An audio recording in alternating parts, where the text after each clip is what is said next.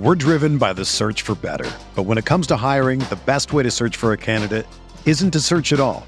Don't search, match with Indeed.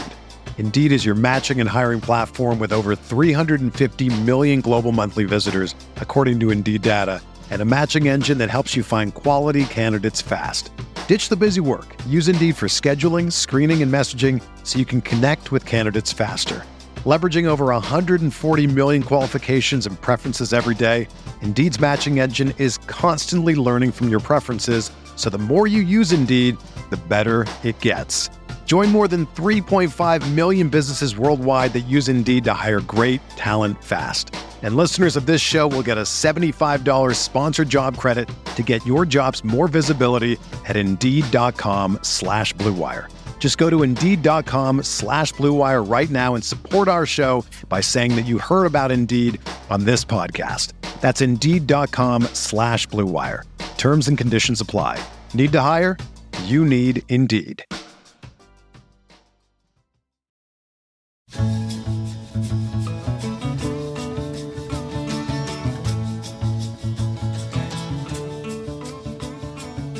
If I ventured in the slipstream. This episode of Inside Golf Podcast is brought to you by RickRunGood.com. All of the stats, tools, and info that I will be discussing on this podcast can be found over at RickRunGood.com. Now is an incredible time to sign up. We got the U.S. Open coming up next week. Ton of great content on this podcast feed, exclusive to the website, coming up in the upcoming days. We have got all of the stats, tools, projections, ownership projections, lineup generator, model builder, Corn Ferry Tour stats, Euro stats, live results, player profiles for everyone. It's all in there at RickRunGood.com. It is the largest fantasy focus and betting golf statistical database on the internet. So if you got to do a lot of prep for the U.S. Open, if you're trying to figure out what's going on at LACC, I highly, highly recommend you give the weekly pass a shot. I think it's like $7 for the week, and you get all of my premium content, including a very, very extensive written breakdown of LACC, everything that I'm putting in my model, and so much more. Plus, all of my DraftKings final thoughts, ownership, weather, core plays, all that good stuff will be up on the website on Wednesday of US Open week as well. So now is an incredible time to sign up. Promo code Andy, that is the important part. If you want to help me out, you can just type that in the coupon code section, and we would love to have you as part of the team.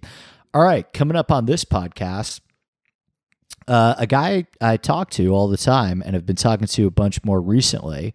I went on his show a couple weeks ago.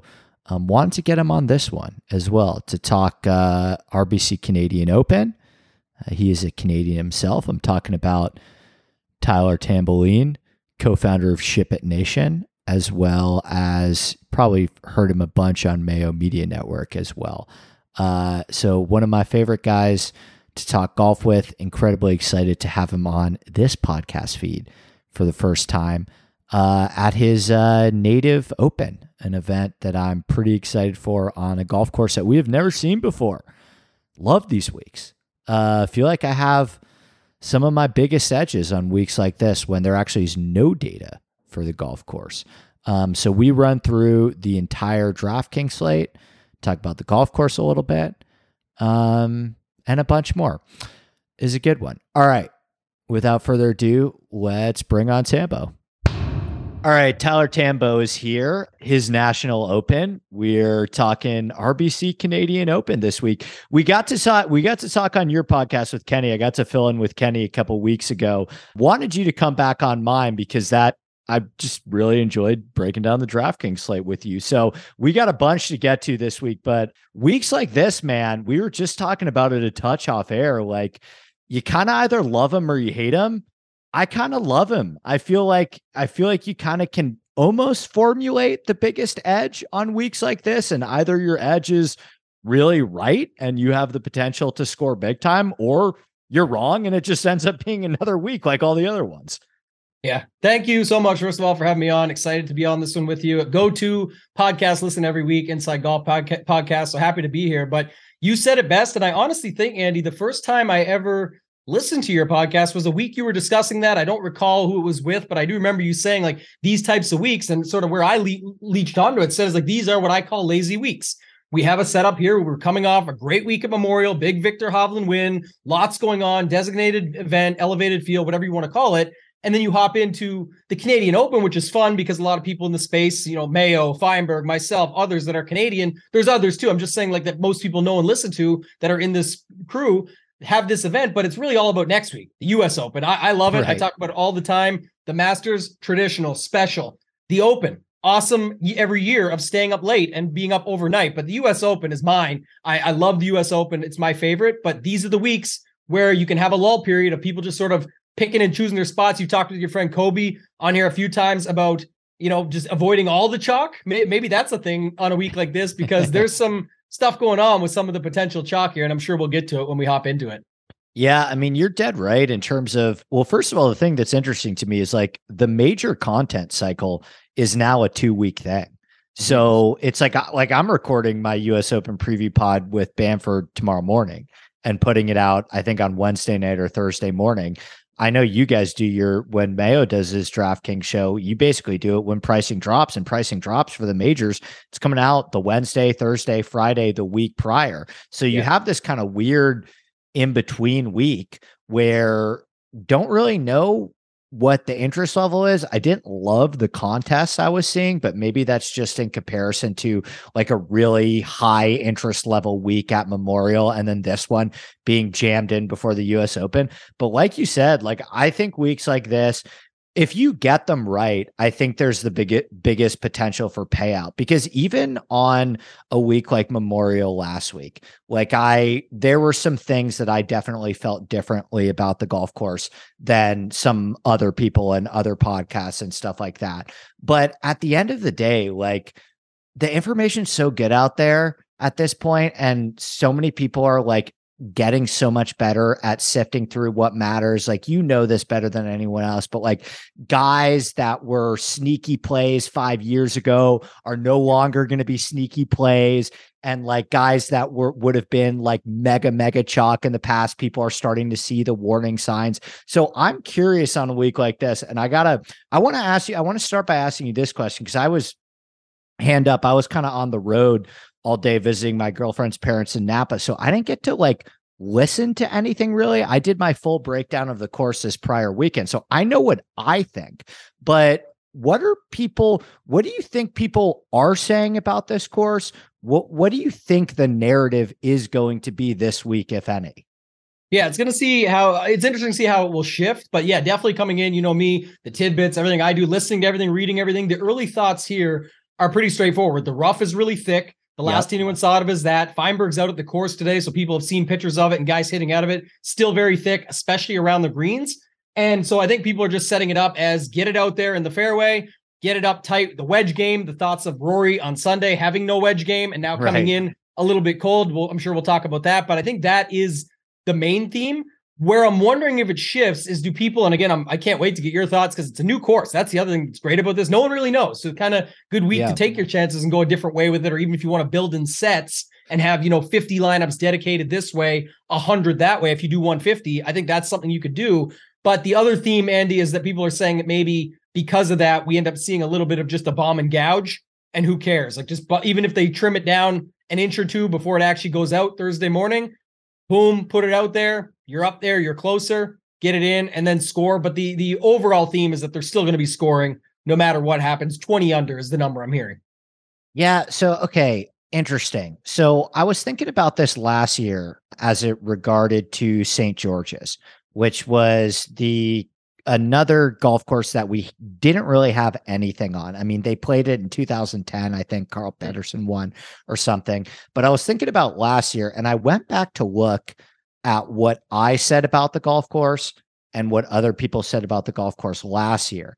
And because I think there's an interesting kind of corollary between St. George's and Oakdale. I don't think they're perfect comps, but they were both literally designed by Stanley Thompson, Robbie Robinson, and Ian Andrew. All those guys kind of came in succession to the exact same golf course. Stanley Thompson was the original guy, and he has a distinctive style with the way he bunkers golf courses and stuff like that. Then Robbie Robinson came in, then Ian Andrew came in to both golf courses and did a restoration. So they were literally not just designed by the same guys, but they were restored by the same guys too.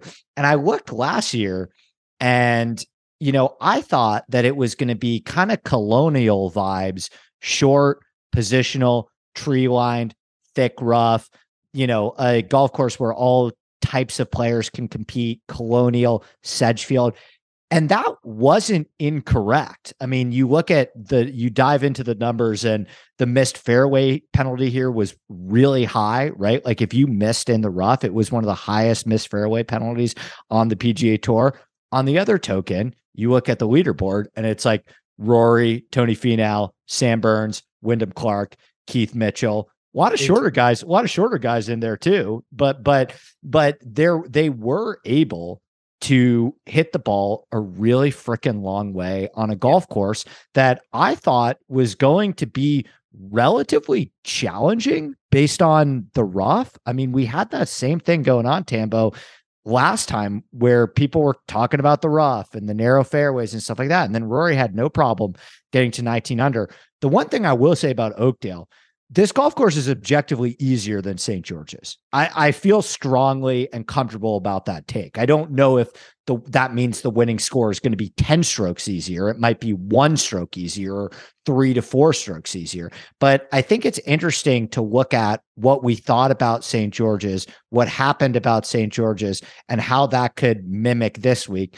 And while I'm not in the position of ever on any golf course only favor bombers, only favor short hitters, I think you get into a lot of trouble when you get that black and white with your narratives. But to me, the way that I'm looking at it is this is going to be a lot like St. George's, if anything, a little bit slightly easier, right? Like this is a big, easy scoring conditions week. Birdies are better gained. I'm not as concerned with whether you hit it long or short. I'm more concerned with do you have a lot of history and experience playing well on these golf courses that require you potentially to get to 22, 25 under par? How have you been at Detroit Golf Club? How have you been at TPC Craig Ranch? Like those other bent grass birdie fest, stuff like that. So that was kind of what I was thinking, but I'm very interested to see if people go all out on the bomber stuff. Cause it still feels like a bit of an overcorrection to me. Yeah, that's what I'm waiting to see as well. I think you nailed it perfectly there. The potential for an overcorrection where people just decide that because of some of the news that's out there or a couple things they see on Twitter or whatever it may be. And then in the end, you have people on all the wrong stuff because of that, or somewhat that sense where, again, it's also going to be a week where I think you see a lot of the same roster construction. I know, I was talking today earlier with Mayo about it. We do some of those lineup builds out just to see where people are landing. And that bottom 7 to 7.5K range is just getting crushed this week with picks because the lower 6K range, not very solid. The upper 7K range is a hum-ha of certain guys. The 8K range is sort of going overlooked completely by the looks of it. And then in the 9Ks, people that aren't going with Rory are going like that Rose, Fleetwood, Lowry. Like it's got to be these European guys. They make the perfect sense. So that's how roster construction shaking out. I think we see a really low 6 to 6 again. And like you said, sometimes just going after it from a different direction and sticking to your plan and not what everybody else is talking about is the best way to go about it, especially on a course we can make some of these comps to, but we definitely have not seen it. We will get to see it again 2026. So this is the appetizer, the preview, but it is interesting coming into the week on how it's going to actually shift the narrative as the week goes on. Yeah, the thing that I feel most confident in is like where the winning score will come in. I'm like very confident that this will be easier than St. George's, not by a mile, but I was talking to Jeff about this and I asked him, like, do you think that they had hosting a professional golf tournament at this golf course in mind? And he was like, no, not really. They really wanted something that was close to Toronto. It's a really good venue for hospitality. It can fit a lot of people. They have a lot of parking and it's really nice. It's a really nice Stanley Thompson design too, but they've basically made this golf course as hard as they can, which is what happens a lot of times. Like, this happened at the Mexico golf course too, Vedanta Vallarta. Like they made that golf course as hard as they possibly can. But the reality of the situation is that some golf courses are just not meant to host professional golf tournaments at this point with the way that technology is. And I don't want to get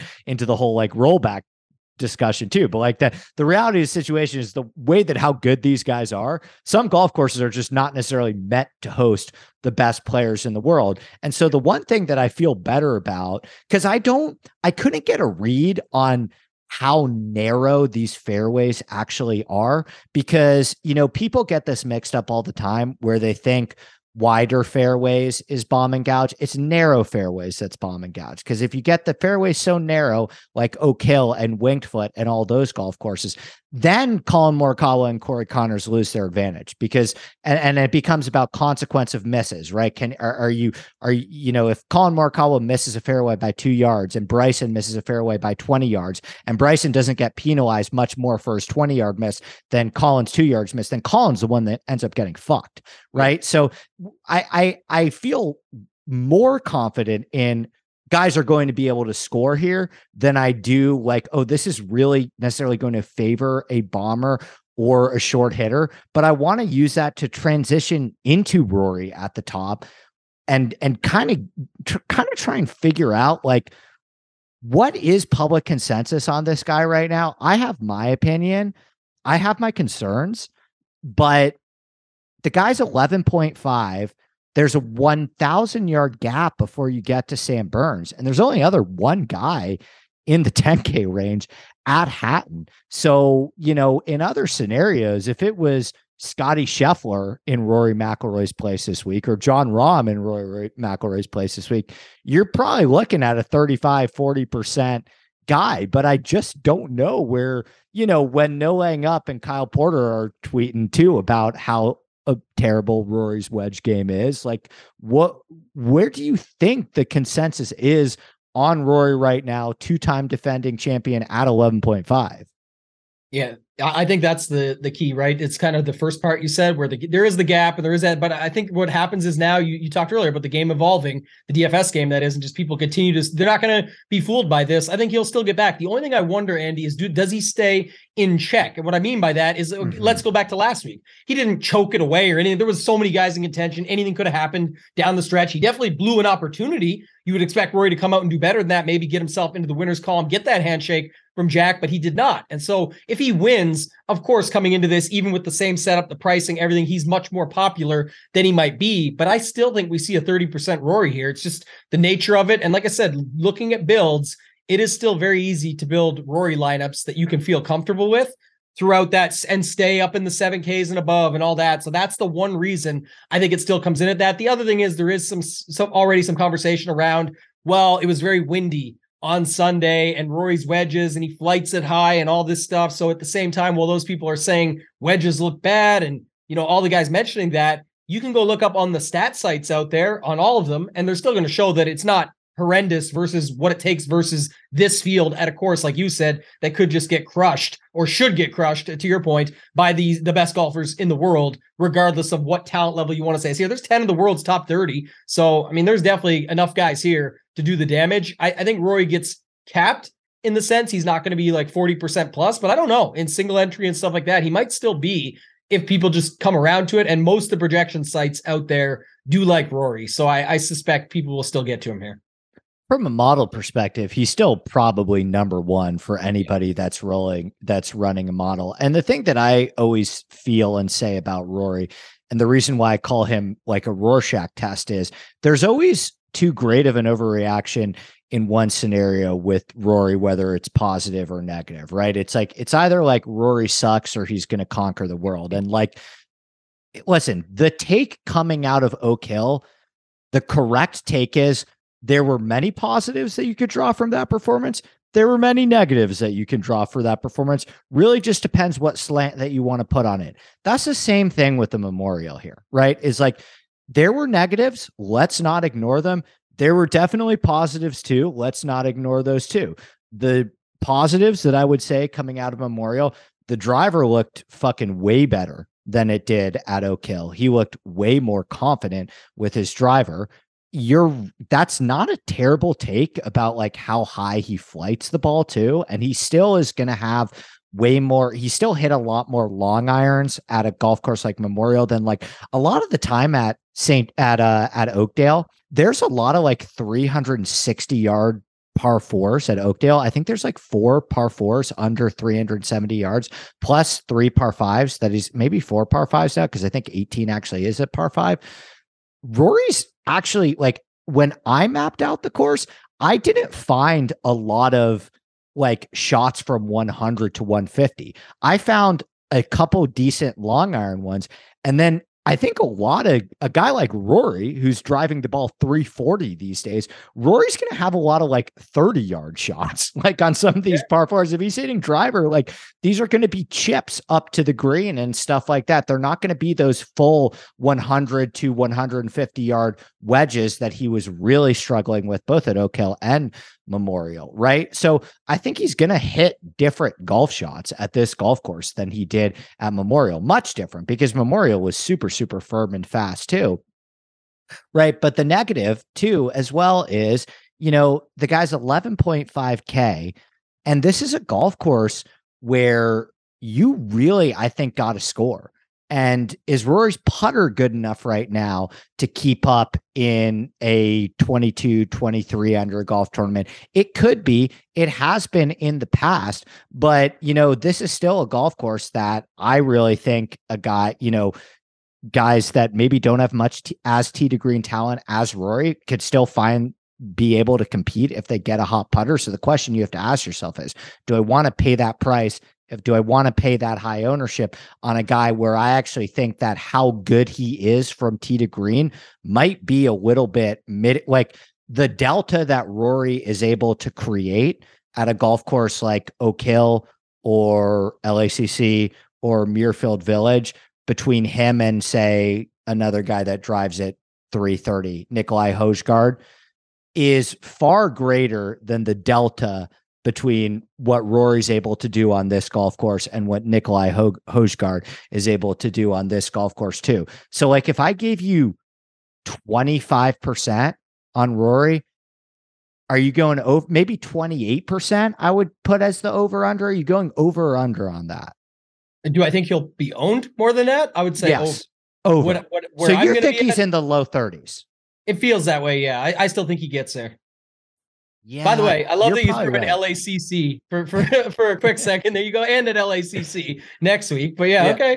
We'll see. But I mean, this week is funny for that because we'll see how he does and goes there. But you nailed it. And we've seen this. It's funny because you brought up the Mexico Open earlier, just as not necessarily as comparison, but just to bring up an example and the idea of what happened there the first year. Rahm got out. He got the job done, but barely. And it was, again, you can say it, the Fast and the Furious, inch or a mile, doesn't matter. Winning's winning, sure. But you look at the perspective that this spot, if anything goes wrong for Rory, it's not about he's 11-5, so he needs to win. That always gets brought up. There's guys behind him that it also depends on what they do. But to your point, when you got the best players in the world, you've got the scoring opportunities, all this stuff out there, there is definitely a scenario where Rory doesn't do enough. I mean, even last week, Scheffler, totally different course setup, just a quick tidbit, but like Scheffler was right up there, should have won. That's a whole nother topic about his ball striking versus putting. But the point being, he was very expensive. And the winning lineup in the $20 last week was actually duplicated. And it was Victor Hovland as the highest guy at 9,700, 4 8K guys with like Denny was at 79. I think I can't remember, but like Siwoo and Wyndham Clark and those guys. And so even with Scheffler being up there, if he had a 1, it might have changed things, but the builds just had to work out to make sense. The challenge here, like you said, while there is guys in that 7K range you could get to, the 6K range is not very strong. So if you're committing to Rory, you're kind of just looking for all these different combinations, hoping it's right, and then hoping that he does beat that delta that you just talked about.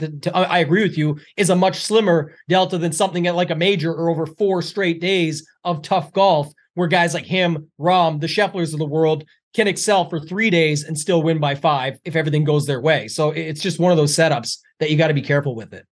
That's the thing too, that I think a lot of people don't always understand, like a kind of an outside the box question for you. But if you're heavy on Rory, if you're 60, 70, 80%, maybe 100% on a 33-ish% Rory McIlroy, and I told you right now, he finishes 7th in DraftKings scoring. Are you taking that? Are you happy with that? You're telling me it up front, but I mean, it's a complicated question. I know that there are other variables in play, but if I just told you right off the bat, you're going heavy on Rory and the guy finishes 7th in DraftKings scoring, are you signing for that? I don't think so. And the only reason I say it, and it's tournament dependent, and the reason I'll tell you here is because I also think with the talent, much like last year where we saw the cream rise to the top, even though you talked earlier about the delta of like a Højgaard versus a Rory, makes perfect sense. My point is that's also what can be built into it. But when you have guys behind him like Burns, Hatton, Rose, Fleetwood, Lowry, Cameron Young, Theegala, guys like that can really score as well, I think there's definitely an opportunity that more of those guys come in above. And if that's the case, the value plays are still fitting in too. It's if I've got 2 or 3 of those guys above Rory, my roster construction setup would probably lean to the same value guys, but Rory probably not being enough. If you told me he's 3rd, then yeah, it feels a lot better because now there's only 2 spots ahead to beat him with. And then you're getting into some different constructions and stuff. But yeah, I think I would go under on that one. Yeah, I agree with you. And that's what's interesting about this field as well, is that the 9K and bottom of the 10K is good. Like these are a lot of really good players. And then as you mentioned earlier already with like how quickly it drops off, like there are names I would even say from Kuchar down. Like there are names in the 8K range that I was like, wow, I would have blinked. And this guy, maybe I thought would have been 7,300 and he's 8,700 or 8,500. So in terms of these guys in the 9K range, basically from Burns to Kuchar, do you think that any of these guys emerge as an overwhelming choice, as overwhelming chalk? Or do you think it's really spread out between like Hatton and Connors and Rose and Fleetwood and Lowry and all those guys come in between like 15 and 21? Yeah, that's how I see it. Again, I think Rose is one that would stand out. I think Hatton is what like that get over 20. I think you could easily see Hatton here at 21, 22. I think you could easily see Rose at that same 21, 22. The rest put a range of 15 to 18 on them. And that's what happens. Even Cam Young is going to pop. And again, it's the days of old off 2 missed cuts and some 56th and 51st or whatever it was at those places. I think I had it here, but either way, the point being, 59th and 51st. But just to say it, I still think people just put it out of their mind. Oh, but those are at tough courses.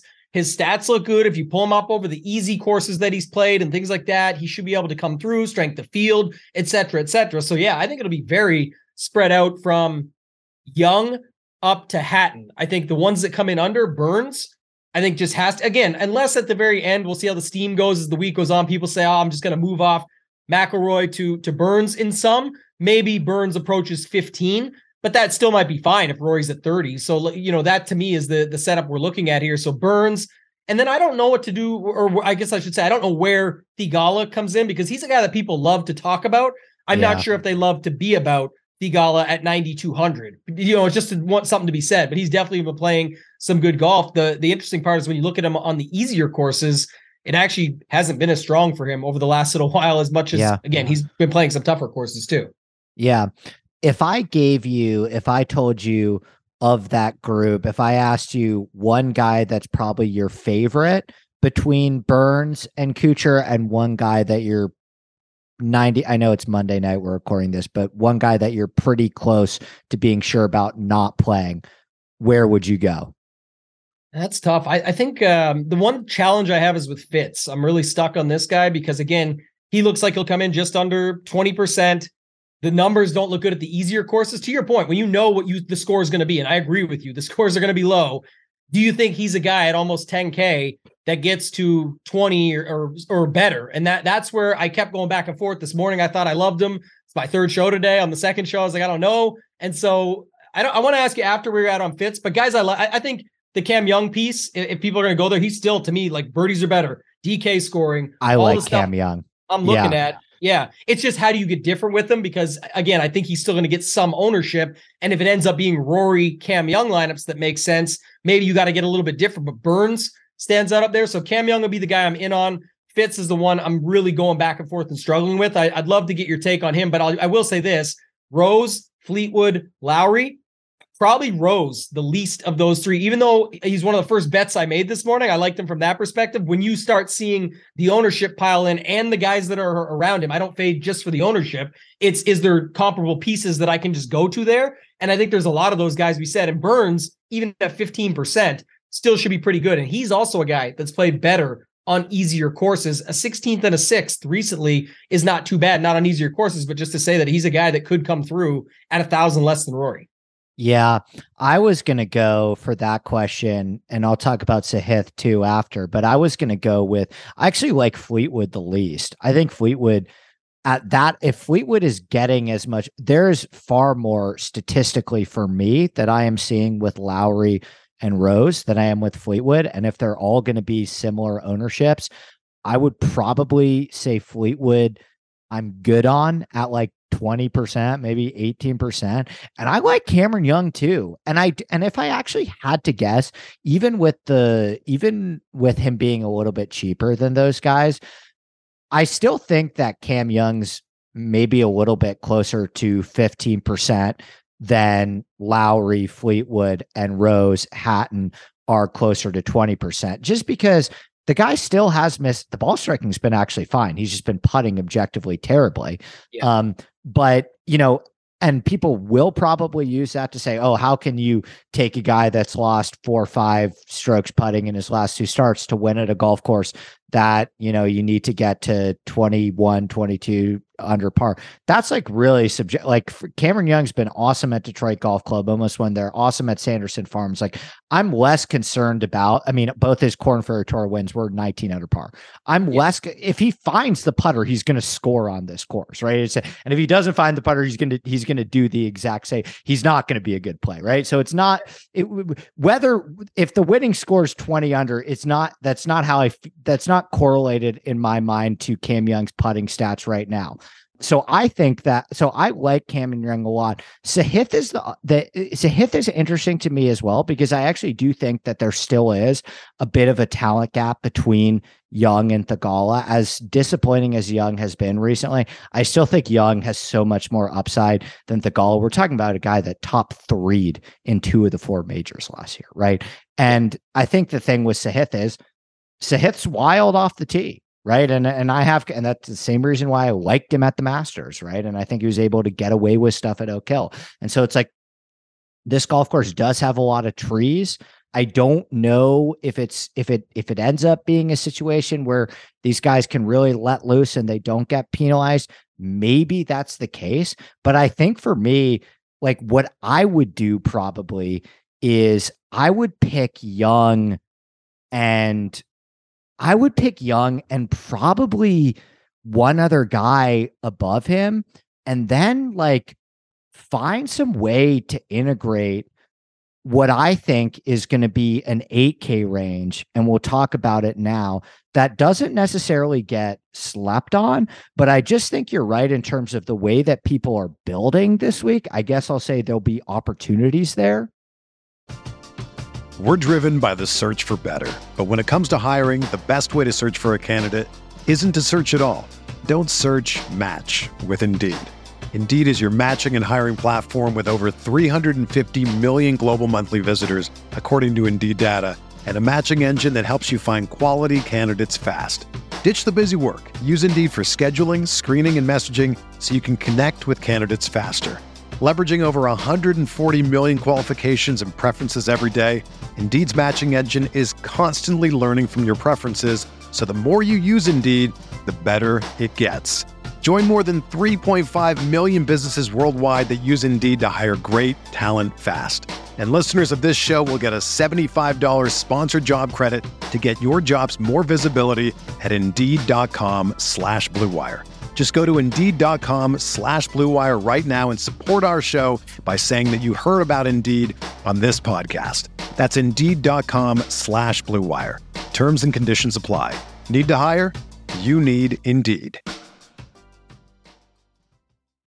Yeah, 8K range for sure, but the Cam Young over Fleetwood, I really like that call just because, like you said, first of all, even if somehow Cam Young gets to the ownership of Fleetwood, I like the calls that you made on some of the easier courses that he's played. I like the fact that you talked about, I say it all the time, look, you're not going to give the guy credit for the Open, because he had to pump that eagle down on 18 at St. Andrews. And by the way, the Open, he got to 17 under par. He did it. That's what I mean. Like, he still does exactly what I'm saying. Again, the conversation was between Rory and Cam Smith, and that was the battle. Rory left enough out there that Cam Smith stuck in. Cam Smith played wonderfully. That happened. But again, Cam Smith did his job to the end, and Rory had to go for it, so he came in third. But the point was that at the PGA Championship, the Mito meltdown, he was right there as well. Like, it was another guy. Again, JT sort of didn't even expect to be where he was. You can go watch it on the Netflix documentary if you missed it. It just, he had no idea after his Saturday that he would even be in the mix on Sunday. So yeah, Cam Young's talent level, the fact that it's right there. I also like Lowry, who you brought up. Me too.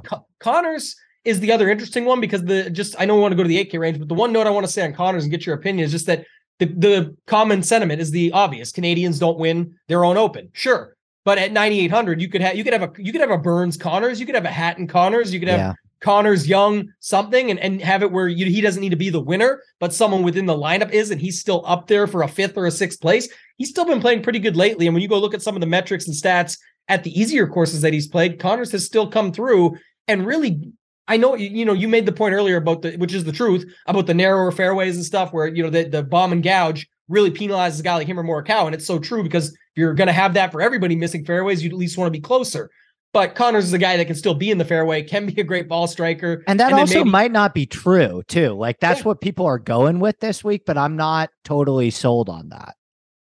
Yeah. What was your final take on Fitzpatrick? And then we can go to this 8K range. I'm just curious. Well, I think the case for Fitzpatrick is that he hit the ball really well at Memorial, and it does look like he's going to be lower owned than, the guys right below him. So if you do love, like, you could have money left and play 3 guys in the 9s. Like, if you wanted to play Fitzpatrick, Lowry, and Cam Young in the same lineup, I think you could do that and still find ways to get significant leverage. How much money does that leave you with? Do you have it up right now? I can pull it up too. I don't have it up right now, but what is it? It's almost 30K, right? Yeah. Take it under, so you're left down there. You can definitely still build it out, no problem. Yeah. So I think the best case for Fitzpatrick is if we see a situation where Fitzpatrick really starts to get neglected compared to Connors, Rose, Fleetwood, Lowry, then I'm in. But like, if you're asking me, would I rather play a 15% Fitzpatrick or a 17% Connors? I'd probably go with Connors.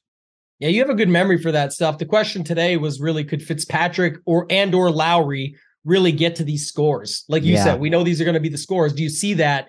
Because that was what I was going to say about Theegala, not to cut you off, but just to say Theegala, really good showdown play. The guy will put up like 6 birdies and 6 bogeys in the same round, but on the overall tournament, he's still at even par. That scores well in showdown. Again, not to take away from Theegala, he's been incredible in certain spots. I'm just saying, like you said, the Cam Young play for $100 more, even at more ownership, still rates out better to me because of, like you talked about, getting to the actual number in the end that leads to everything that goes with it. So I do think there is a bit of a talent gap drop off in the 8K range. I think a lot of these guys could win this tournament. Like, I've made some bets in this range. But who would you say, again, if I asked you, guy you like the most, guy you like the least in the 8s? I'm a Joey B. Bramlett truther. So yeah, I like him too. It's just the setup, and obviously coming off something half decent, so we could see it here. But he actually doesn't rate out the best for me. It's going to be guys like Keith Mitchell at 8,900. I've got Moronk playing a little bit more over here. So, coming in with some better results. I could see him. And then we got to have the Højgaard situation you brought up. I like, because the conversation of Ludwig Aberg, sitting right there at 8,300, and all the conversation on Twitter around him today. I put hashtag blame Rose out there. She gets the win on her pro debut. Therefore, his numbers slashed at pretty much every book except, I think, one. And so, there's big conversation around his name as well, and high hopes. But $8,300, he's also sort of the average price here. What's your thoughts on him? I am usually comfortable being later on these guys. Like, I think with a guy like Moronk, it's a little bit different because I'm cool with playing Euros that haven't had much success on the PGA Tour, because I have data on the European Tour, right? With Aberg, it's a little bit tougher, and he's played on the PGA Tour a few times, so it's not like we have nothing. But I just, like, You mentioned Keith Mitchell. Like, I bet Keith Mitchell at 40 and I bet Moronk at 50. Like, I like those guys a lot. I don't necessarily like only just like them because they hit the ball a long way. Like, I think their number in the betting market's fair. Keith Mitchell was a guy I was like really high on, like coming into the season. I was like, Keith Mitchell's winning this year. And he's had some good, like, couple, I think 3 top 6s this year. He's had some good high end finishes. Hasn't had the breakthrough spot. And he played really awesome at St. George's too last year. So he likes these kind of Stanley Thompson, similar agronomy type courses. I just think those two guys can win. And I think that if I'm getting a situation where, a lot of the guys in the 9s that I like do carry ownership, I do think that you could find some guys in here, make things a little bit more balanced. Nick Taylor's another guy I actually really like. Same with Michael Kim.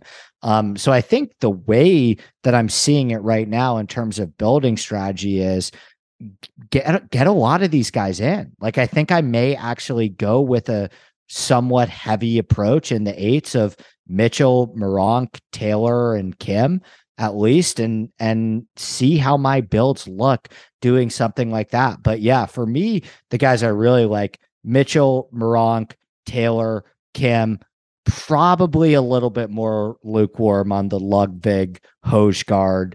I think Svensson's a bit overpriced for me too as well.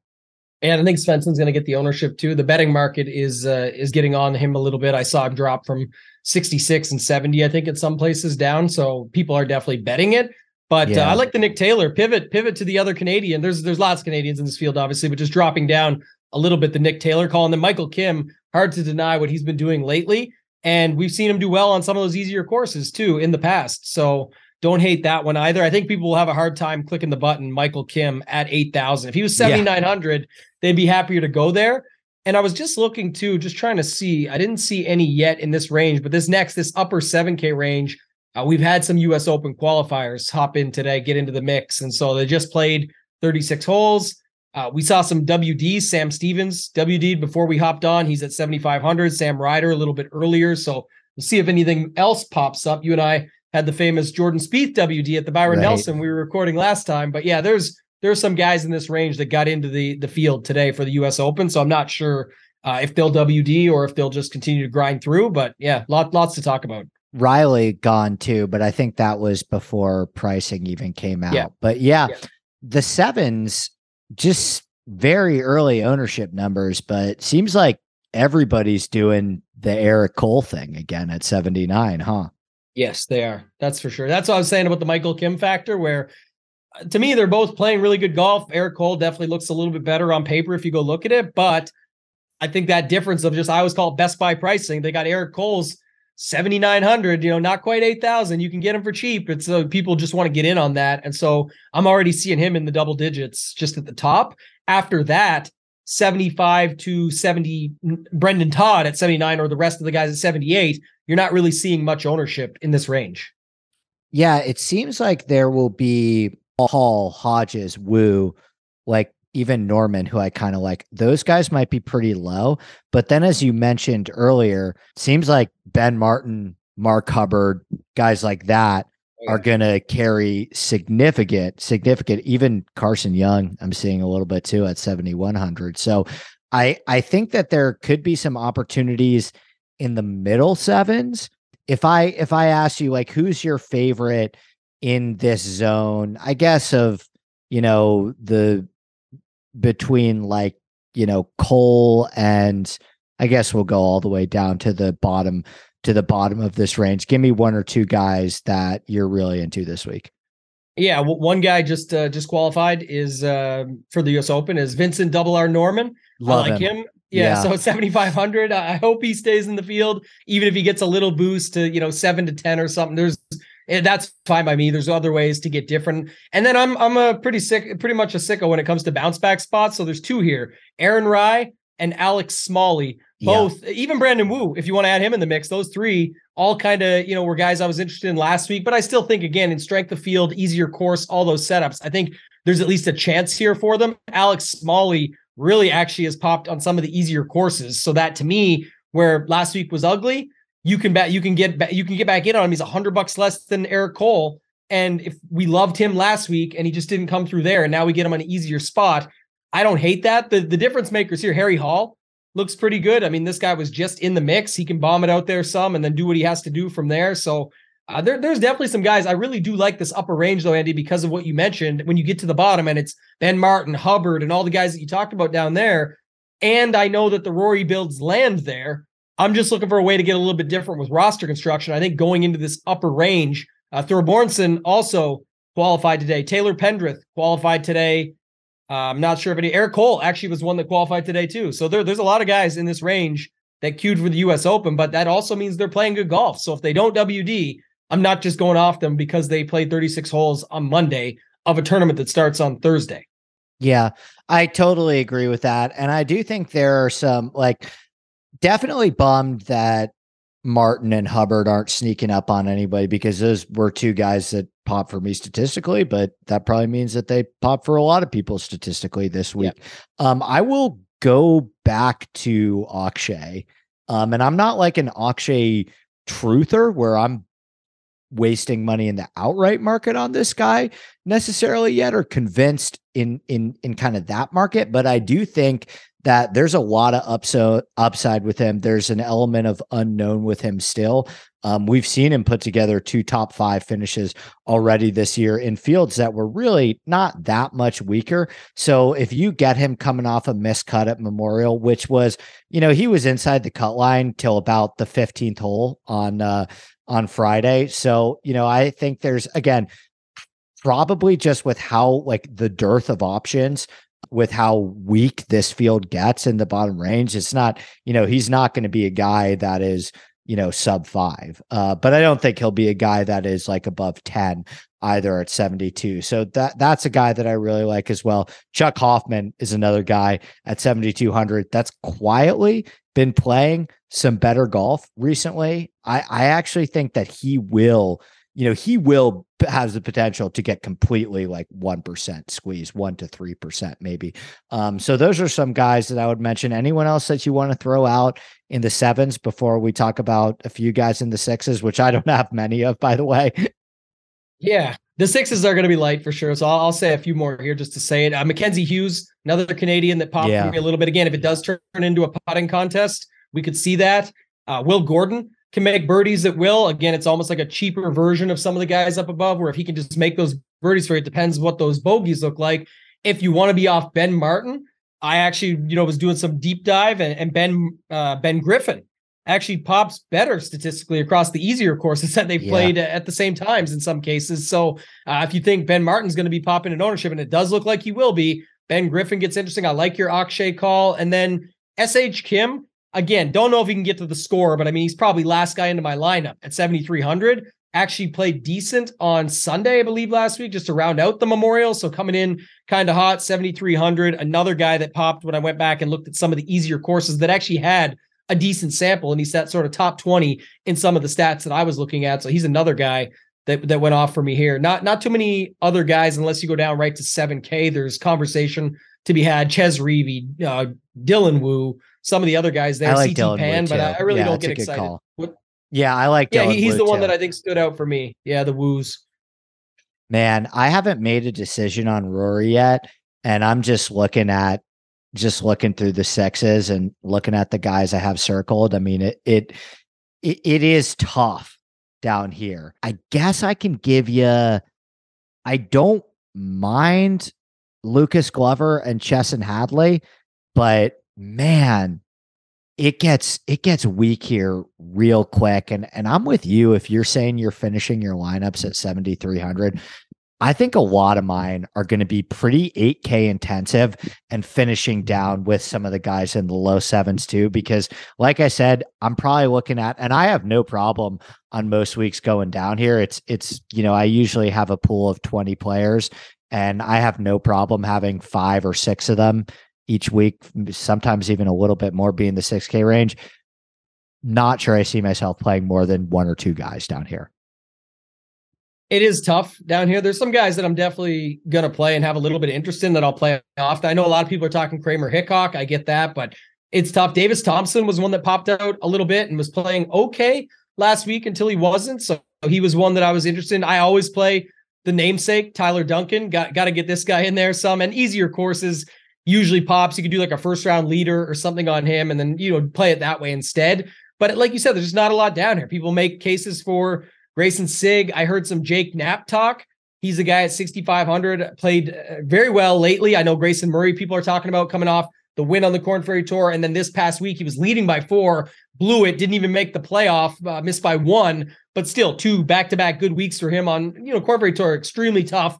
Fields, you got to go low, all those factors. But Jake Knapp was a guy at 6,500 that popped a little bit. And I think he shot a 64 on Sunday. So leading into this, got to be feeling pretty good, but not too much down here. And usually I make the case that the 69, 6,800 guys are solid because they're just priced that way. They could easily have been 7 and you wouldn't have blinked an eye and it doesn't matter. But, for me, I'm not seeing too much else down here. So I kind of like, now that I think about it more, Andy, just going back and you mentioned the Rory thing, you do like the, what'd you say? Like a Matt Fitzpatrick, Lowry, Cam Young, you get away with it. If you could just do a Cam Young with your Keith Mitchell, Moronk, and somebody else, these are pretty nice lineups. And look, in MME, you're probably going to do a bunch of stuff. You got 50 plus lineups or 20 plus. I get you're going to go all over the place. Me too. But in a single entry, I'm saying you can convince me pretty easily, I think, right now to just move off Rory for some of those builds that not only pack the safety, at least it feels like of a made cut and some sort of floor. It's golf. Anything could happen, but the ceiling is actually still there. It's guys that you would not be surprised on Sunday if Keith Mitchell was in the mix down the stretch or something like that. So I definitely like those builds, just thinking out loud. And when we started doing the math on these things, it makes a lot of sense to me. All right. Final question. Here's the one that everyone's been waiting for. Would you rather play Mike Weir or Mike Block? Oh God. I would honestly play Mike Weir just to hope that this goes away. I'm Mr. Nice Guy, but man, this story, the one thing about this guy, I'm honest about it, and people hate me for it, I'm sure, because I know he's still getting 150 people following him around the course this week and all this. And the story was cool, man. It was. But what wasn't cool to me, like, I don't know, maybe this is just him and he is genuine, but was like, Rory, did that actually go in? Well, yeah, it went in. The whole crowd is going nuts up on the green. It definitely went in. And then he's on another phone call and they're like, yeah, you get Ryder Cup points. And it's like, oh, are you kidding me? Are you kidding? This guy's in like professional golf. He obviously knows he gets those. He tries to play everything off like that. And then came in like such on a high horse and just got brought right back down to earth. It's the way it goes. Great story. I'm not that guy. I'm happy for the man. But when it just gets like the elaborate, bring back and just going on and on about it, come on, just be happy and be grateful, man, and move on. Like it's great. The people love you. Just stick with that. There are a lot of Mike Block. Too honest. Well, there are a lot of Mike Block quotes that you can pull. I think the one where everyone started to realize, I think probably what you and I saw closer to the beginning, that made people turn on him was the Rory, the infamous now Rory one, where if I could drive the ball like Rory, I'd be able to go crazy well, and you have no idea how good I'd be. The favorite one of mine was, I don't know if people picked up on this one as much because the Rory one was so overwhelming and created its own whole content cycle. But what my favorite Block quote was, after he shoots an 81 on Thursday at Colonial, he's doing the press conference after and he goes, yeah, that's just golf and I've shot 59 before. So I guess the guy shoots an 81 in a PGA Tour event. And his response to the first question is, well, I've shot 59 before, so you never know. And it's like, dude, on what golf course, maybe? Because you seem to struggle quite a bit with this setup. And you have played 25 PGA Tour events in your career. We actually do have some data on this world-class short game and wedge game that you say would be way better than Rory if you could drive the ball. So, yeah, I mean, I think I hope he enjoys the hell out of this week, honestly. Like, I'll say that. He really enjoy should, it, man. It's good for him for that part. That's good stuff. Enjoy the week, man. Toronto, I've heard, is awesome. Have fun out there. Play your best. Probably Mike Weir, I would choose too as well. So the heel turn of the Mike Block stuff, and then they're like world-class short game, and he hit it like 4 times out of the rough and across the green. They're like, world-class, baby. But next time I blank a slate, I'm going to post it and just say, but I've won 100K before. Yeah. That you just have to always back it up. I got a 59 in the bag one time. I mean, come on. It's what you said. Good for him though. Good for him. Milk the fame. It's awesome. So I think that's good. I think I'm good for Canadian Open. I want to do 10 minutes at the end, 5-10 minutes at the end. You started a recent venture. Just tell me how that's going. What are you 2 or 3 weeks in to ship it? What did you launched before Oak Hill? May 15th, we launched. So right before Oak weeks Hill. in now. 1 week to go. It's been ups and downs as any new venture is. I'm sure there's lots of good publicity out there. The LOL show has us covered quite well, but it's been awesome, man. It's fun. It's always something I wanted to do. I've been a part of a lot of other sites doing content. It's what I love to do. It's a passion. Of course, now you get people coming out of the woodworks. I don't mind that. Everyone has their own opinion. That's fine. It just, you get, saying like, oh, you only do this for the money, all this, that, and the other. I think people forget that, in everything, there's always some people that just love doing it. I like helping people. I've been doing this for years before I had my own venture. Nobody said anything when I was just working for sites, doing the content, helping people out. I love what I do. Extremely passionate about daily fantasy, especially. So I love that I get to talk about that specifically. Game theory, leverage, correlate, like just going through it and breaking down slates and thinking about it. It's like a new puzzle every single day. And then when you're actually helping people win, $40 into 4,000, things like that, it's just awesome to see. So ups and downs. I think we got the ship, if you will, corrected and looking like we're back on track. So it's been good. Hoop is a great partner to be with. He knows his stuff. We've got right now MLB and PGA. The price is according based on what's going to happen throughout the year. So we're at $59. It was we did an introductory price of $49 a month. We're at $59. Many sites charge $80 to $100 or more.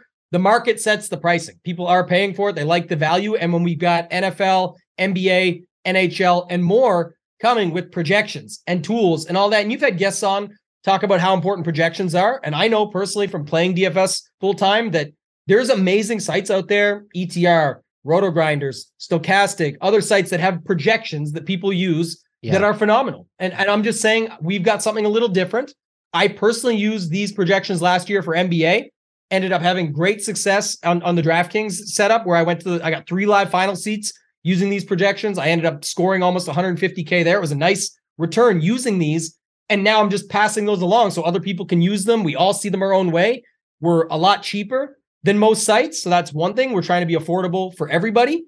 And it doesn't take away from those other sites. They're still awesome. I definitely think those sites have great projections. I'm just saying this is a little bit more affordable, I think, for some. And they're at least unique, in the sense that, people use those because they're the quote unquote best, but everyone says each of the site they represent is the best. We're just trying to bring something a little bit different. I personally use them and I've had good success with them. I've been very happy. I think a lot of the people that have joined us, it's been a tremendous launch so far where the first 30 days, people are loving it. The support has been awesome, even through some of the ups and downs. And yeah, man, we're very happy. I appreciate you letting me chat about it for a few minutes on here. It's definitely some exciting stuff for me, at least. I'm always curious when there's a new venture that gets launched in particularly this industry, the DFS space. I'm always curious about the pushback. I wonder do you think the pushback is more so because people are like, oh, we don't need another tout site. The space is already oversaturated, because they're obviously, it's just a factual statement that there's way more tools and data and things that you can pay for available than there were like 5 to 10 years ago, even 2 or 3 years ago. Yeah. My hot take is I still think that if you're starting DFS companies, I actually still think that you're early in terms of what this actually could be in betting in general. I think betting we talked about this before off air too, but I actually think that this is going to grow to a lot bigger than what it is. So do you think that some of the pushback because it's not just you guys when you start a new site, like it happens every single time there is a new venture in the space that requires you to pay money. I wonder if it's like, we don't need another tout site, it's already too oversaturated, or if it's kind of a like, hey, like I shouldn't have to pay for this thing. Mm-hmm.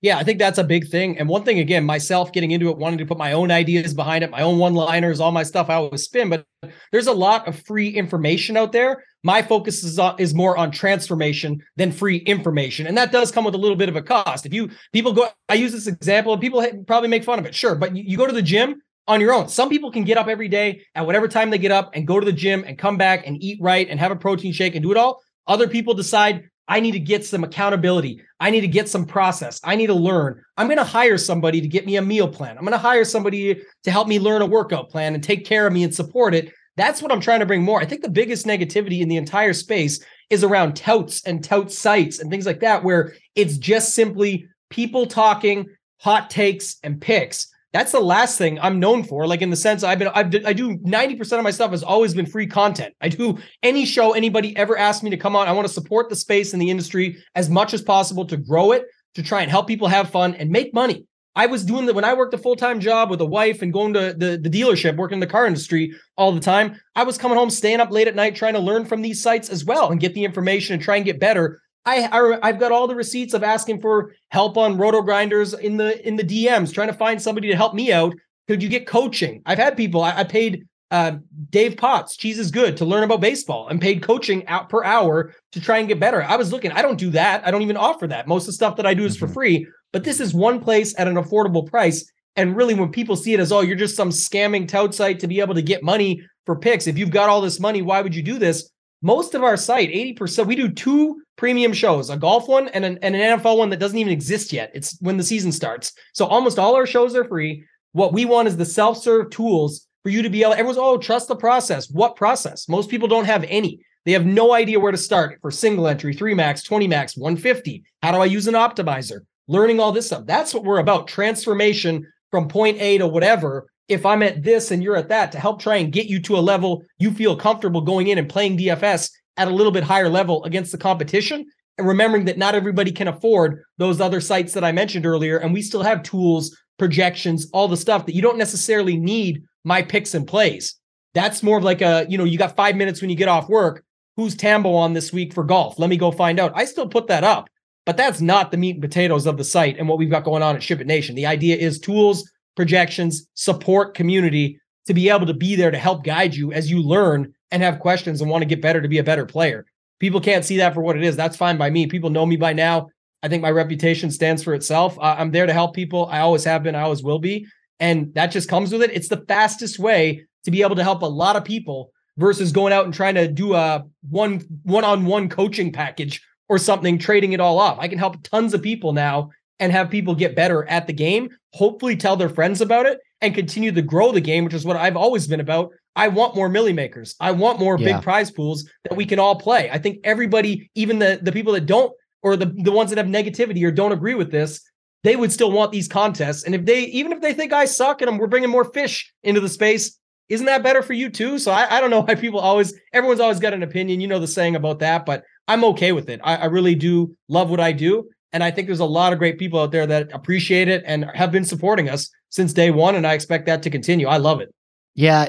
I think one of the theories I have on it too is that a lot of people don't really understand the investment of what it takes to be good at DFS in terms of the sample sizes that people should be looking at. So like, for example, and I've been pretty lucky in the sense that like, I have a really great community in terms of the people that ask me questions at Rick Run Good and stuff like that. And I don't really get a ton of hate or anything like that. People are very appreciative of the information that I provide. The one time that I did get a lot of hate / pushback was when I was very anti Brooks at the PGA. And then obviously Brooks wins the PGA, which ironically was one of the best DFS weeks I've ever had in my entire career. That was a tough understanding for people that you can get the winner completely wrong and still have an awesome week in DraftKings. And I think the thing with DraftKings that I try and encourage people, and I think this is probably what you're going for too, with a lot of stuff that you're doing at Ship It Nation, is like, I always tell people that DraftKings is such a long game in the sense that it's the only game that you play that you can lose 30 out of 32 weeks in the year and have a profitable season, right? Like you can literally lose 80, 90, 95% of the time. And if you're a GPP guy, all it takes is one hit, doing one thing correctly right. And I think a lot of people do a lot of judging based on weekly sample sizes, when what you should be doing is accepting up front that, hey, if you're going to do the DFS thing, if you're going to invest in DFS, you just have to understand the game that you're playing. And you just have to be comfortable with taking stands, playing aggressively, fading certain narratives, being wrong a lot, being wrong over 50% of the time, being wrong over 85% of the time, right? Sometimes that is the case as well, right? And so I think a lot of people look at DFS, and I think that's why the tout stuff gets a bad reputation when it comes to DFS, because it's so easy to take all these tiny sample sizes and say, oh, look how wrong you were this week. Look how wrong you were that week. When the reality is of DFS is like, you're supposed to be wrong most of the time. If you're playing aggressively and you're playing GPPs and you're playing to win big money, which you already have a proven track record of doing, like most of the weeks, you have to understand that you should not make a decision about whether somebody's good at DFS or bad at DFS, or whether your strategy's working in DFS or whether it's not working in DFS. You should make those decisions like at the end of a season, right? Like if you're going to switch, if you're going to switch a strategy, do that strategy for a month. Don't do it for a week, right? If you're going to, you get what I'm saying, right? And I think there's this misconception where people don't really understand what the game of DFS is. I know it's different if you're like a cash game guy, but the reality of the situation with DFS is you're making an investment where you need to be comfortable playing this game that is inherently so aggressive and is inherently built for you to lose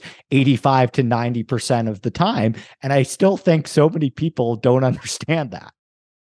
They really don't. And that's a great point you brought up. Like, we don't know if I wanted just to take all the money in the world and if I was just here to get money from people, we have no daily packages. Yeah. And most of the industry has weekly packages. We don't even sell weekly. You're either in for a month or you're in for a year. There's no other option. And I'm okay with that. I leave a bunch of revenue on the table by not having a weekly package, but It's because I want you to understand that long game. I want you to understand there's going to be time you have to put in. The same thing I always talk about. Nobody cares work hard. You got to put the work in, right? And that's the kind of the idea we're setting up behind. If I wanted to just do weekly packages, I could and make more money, but people hop in, hop out, and oh, he sucked. I went in for a week. It didn't work. It's not that I don't want the pushback as much as, or the money. I'm just saying, I think it's better that you set it up where people understand it is a long game, to your point. And you made another great point, that's the point of a community. I know that word got tossed around way too much during COVID and stuff like that, the community buzzword, but it's, you have a great group of friends. I'm a friend of yours. You're a friend of mine. We can talk about DFS. We have other good friends that play high level that we can talk to and learn from and get better and gain ideas and theories and all this. Lots of people don't have that. I almost have no friends personally around me that I could ever talk DFS with because they just don't get it. Oh, what do? You do this, or how does that work? They throw in, or they learned about it and now they'll play 10, 20 bucks and send me texts all the time about picks, but they don't fully get it. That's what we're trying to ingrain, is that it's different than just signing up. You're not signing up for picks and plays, and the price is $59 a month. That ends next Monday. But if you want to check it out, again, thanks for letting me share it, Andy, but shipitnation.com. You can check it out. Shoot me up hit me a DM at Toe Tag and Tambo on Twitter. DMs are open. You can hit me up anytime. If you have any questions, comments, concerns, always open to help. I pretty much answer every single person that hits me up in DMs on Twitter, unless something crazy goes on. I've always been that way, and I think that people appreciate that.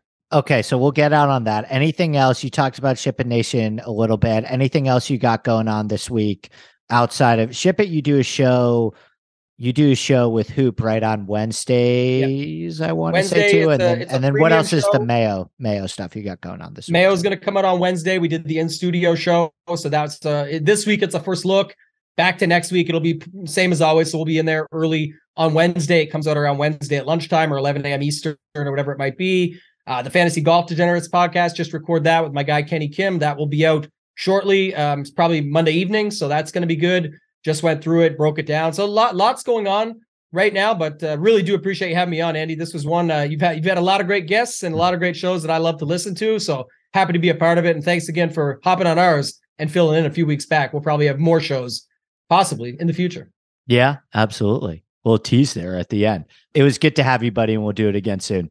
All right, that is it for the podcast. We will be back on this feed. Ton of extra stuff with the U.S. Open. This podcast that you're just listening to came out on Tuesday morning, means I've already recorded a deep dive into LACC with none other than Steve Bamford. we ran it back after a very successful Oak Hill podcast together. And that'll be coming out in the next 48 hours, probably, honestly. I'm going to talk more about LACC with Joseph Lamagna.